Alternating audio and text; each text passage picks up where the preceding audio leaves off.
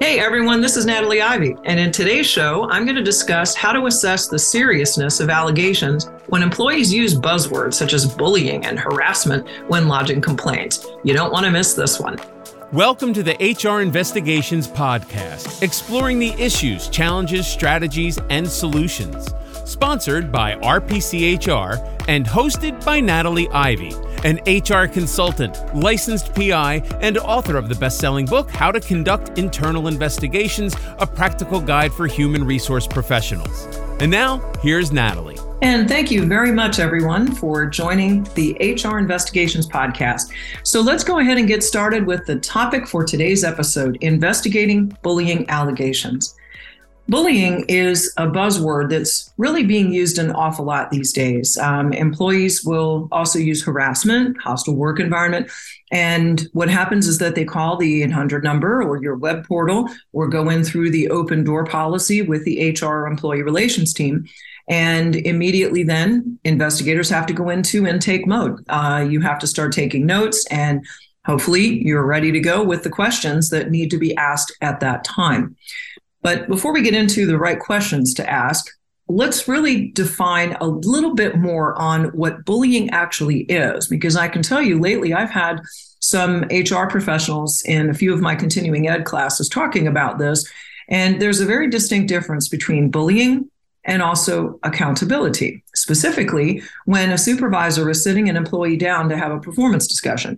A lot of times at that juncture, that's when employees are going to not necessarily like that performance feedback, that criticism, if you will.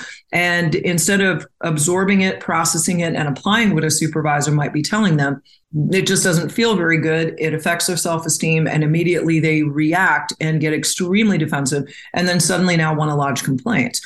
Some of those, yes, are somewhat frivolous types of cases. You still have to investigate them, but nevertheless, they do come up. And then there are those that are really substantiated, and there really is true bullying behavior going on. And I'll give you an example of that here in just a moment. I worked a case very recently where we substantiated not only bullying, but also sexual harassment together, and led, by the way, to the perpetrator losing employment. So let's define bullying. And I'm going to give you a few excerpts here from one of my larger global clients and what they have in their bullying policy. So it reads, examples of bullying may include persistent or egregious use of abusive, insulting, or offensive language directed at an employee, spreading misinformation or malicious rumors, behavior or language that frightens, humiliates, belittles, or degrades, including criticism or feedback that's delivered with yelling, screaming, threats, or insults. Making inappropriate comments about a person's appearance, lifestyle, family, or culture, repeated inappropriate comments, or regularly teasing or making someone the brunt of pranks or practical jokes, interfering with a person's personal property or work equipment, and circulating inappropriate or embarrassing photos or videos via email or social media. And lastly, purposefully excluding, isolating, or marginalizing a person from normal work activities. Right? That's pretty darn specific. Without having a robust policy like that, how does one actually define an employee's misconduct?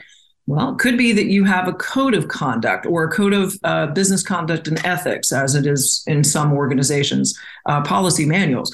So it may be that if you don't have a very distinct bullying policy, it may be that the language, like I've just described, is embedded into your code of conduct. But this is where the trouble can start in bullying investigations, because if you really don't have that policy, then it gets a little murky regarding whether or not someone's conduct really is in violation. What happens is that you look at the harassment policy. Well, no, this person's behavior, the perpetrator, who's the subject in a case, well, it didn't really cross the line with harassment. They didn't use any language such as anything that would be race or color or disability or pregnancy, any of the protected characteristics or religion.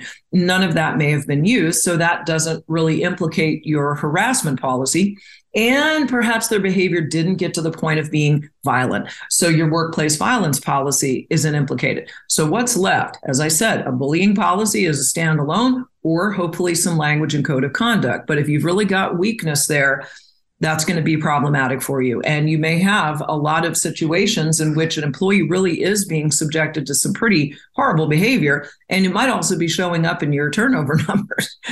Certainly, if employees are being subjected to the type of conduct that I just described in those numerous bullet points, sure, who in the world would want to work there?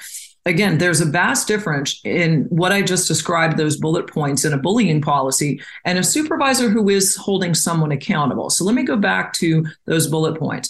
So behavior or language that frightens, humiliates, belittles, or degrades, including criticism or feedback, that is delivered with yelling, screaming, threats, or insults. You see, that's the important part. Sometimes what happens is employees will sort of cherry pick language that they like and sort of edit out the things that they don't like.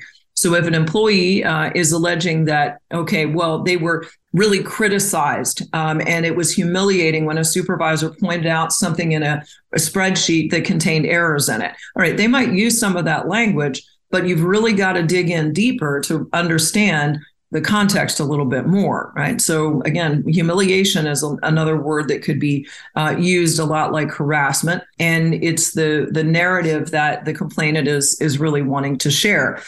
From their perspective, it's just the criticism or feedback didn't feel good, and so therefore they want to turn it into, well, let me get even with my supervisor because I really can't stand the supervisor. And let me just tell you, I've been doing investigations for a long time, and I have been in HR and as a consultant for over 20 years, but I've been in HR for nearly 35.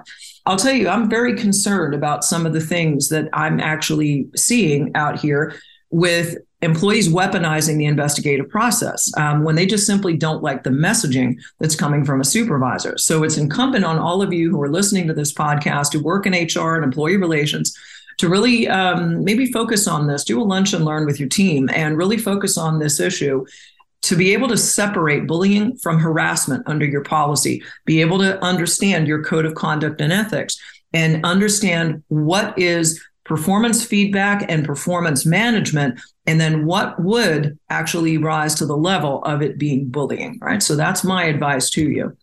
Now, the other thing that's important is certainly asking the right questions. And what you want to do is really focus on the complaint intake. You've got to ask, of course, the open-ended questions: who, what, where, when, why, how. And that's kind of investigations 101.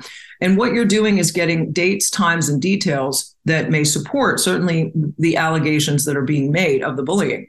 But what happens sometimes when you do press a complainant to provide details and very specific dates and examples, sometimes you just don't get anything substantive. And then I've certainly had numerous times in many, many cases over the years, the frustration, well, I just can't give you a specific example. And then they get kind of huffy, and then they really pivot to more of an emotional sort of thing. You just don't understand. You don't work with her every day, and you just don't know what it's like. And she doesn't like me. And you see, and you'll get this very excitable kind of increasing the tempo of their speech, and their voice may go up a little bit, and you're going to sense that defensiveness. And what it is, you're getting that defensiveness because you're asking questions that they can't provide the answers to, and it frustrates them. All right. So be on the lookout for that. And also when you've had somebody really present, very firm language like harassment or firm language of bullying, but then you're really asking for specific details and they're having a hard time backing that up. You want to really ask a question like this: can you give me some examples of how you feel your supervisor has violated our organization's policy? And have a copy of that handy and speak to that. And I also like to ask people, what is your knowledge of our organization's code of conduct or your bullying policy? What you'll find is a lot of times they really don't even understand the policy, right? So they're just using these words, but they really are not correlating it to specific language that's in your policy. The other thing you want to do when you are asking at complaint intake, ask who else may have been present about this time, not who was actually present to witness the event, but who else may have been present, and really narrow down the dates and the times. And you really, really want to press them on the chronology of events, especially if it was multiple events. The reason, in a recent case I worked on, I was able to obtain security logs from a building management company, and they had entries documented in their security logs of shouting and some disruption coming from a particular office space that was leased. And sure enough, it lined up with what the complainant had alleged, where a supervisor was engaging in such a level of bullying that he was screaming at the top of his lungs at this poor individual that was on the receiving end of that. And so having some other evidence to really support her claims really was paramount to our investigation, and we did substantiate. So the other thing that's important before we wrap up here is making sure also that your supervisors have an understanding of your bullying policy as well and your code of conduct. The reason is that it's very easy sometimes for supervisors to shift their tone of voice when working with an employee on their performance, especially if a supervisor has let it go for too long and now they're really backed into a corner and they must address it. Sometimes their tone of voice can become a little bit more forceful. And you know what? In some cases, it is going to cross that line. What I recommend is, number one, train your supervisors on your policies, and you've got to train them on how to appropriately give feedback and have these crucial performance management discussions. Quite frankly, it's also a good, wise course of action, maybe to have another witness present if it's where an aspect of disciplinary action is taking place. Always a good measure to have another member of management in the room to serve as a witness. The other thing is, again, robust policies. Make sure that yours is specific in defining prohibited conduct. It should not be general, like bullying of any kind will not be tolerated here. That's way, way too general. It needs to get to that granular, bulleted level, like I talked earlier in the podcast. And also, you've got to formulate interview questions around things like who else may have been around? What exactly did the subject say or do? How would you describe the volume of the perpetrator's voice at the time of this incident? How would you describe the rate of speech at the time of this incident or the tone of the perpetrator's voice? In other words, what you're doing is you're getting more specific at having the complainant really paint you the picture of exactly what went down. All right, so that wraps it up for me today with our podcast episode on bullying. So I really hope that this has been helpful to you, and I look forward to having you back in another one of our HR Investigations podcasts. Have a great one. Thanks for joining us today on the HR Investigations podcast. Be sure to subscribe, like, and share the show with any colleagues who will benefit from our strategies and solutions. For free bonus resources, simply visit hr-investigations.com. And remember, if you'd like some help with improving your investigative skills, or if your organization is in need of an external investigator to help with a case, please get in touch with us. Thanks for listening, and we'll see you in the next episode.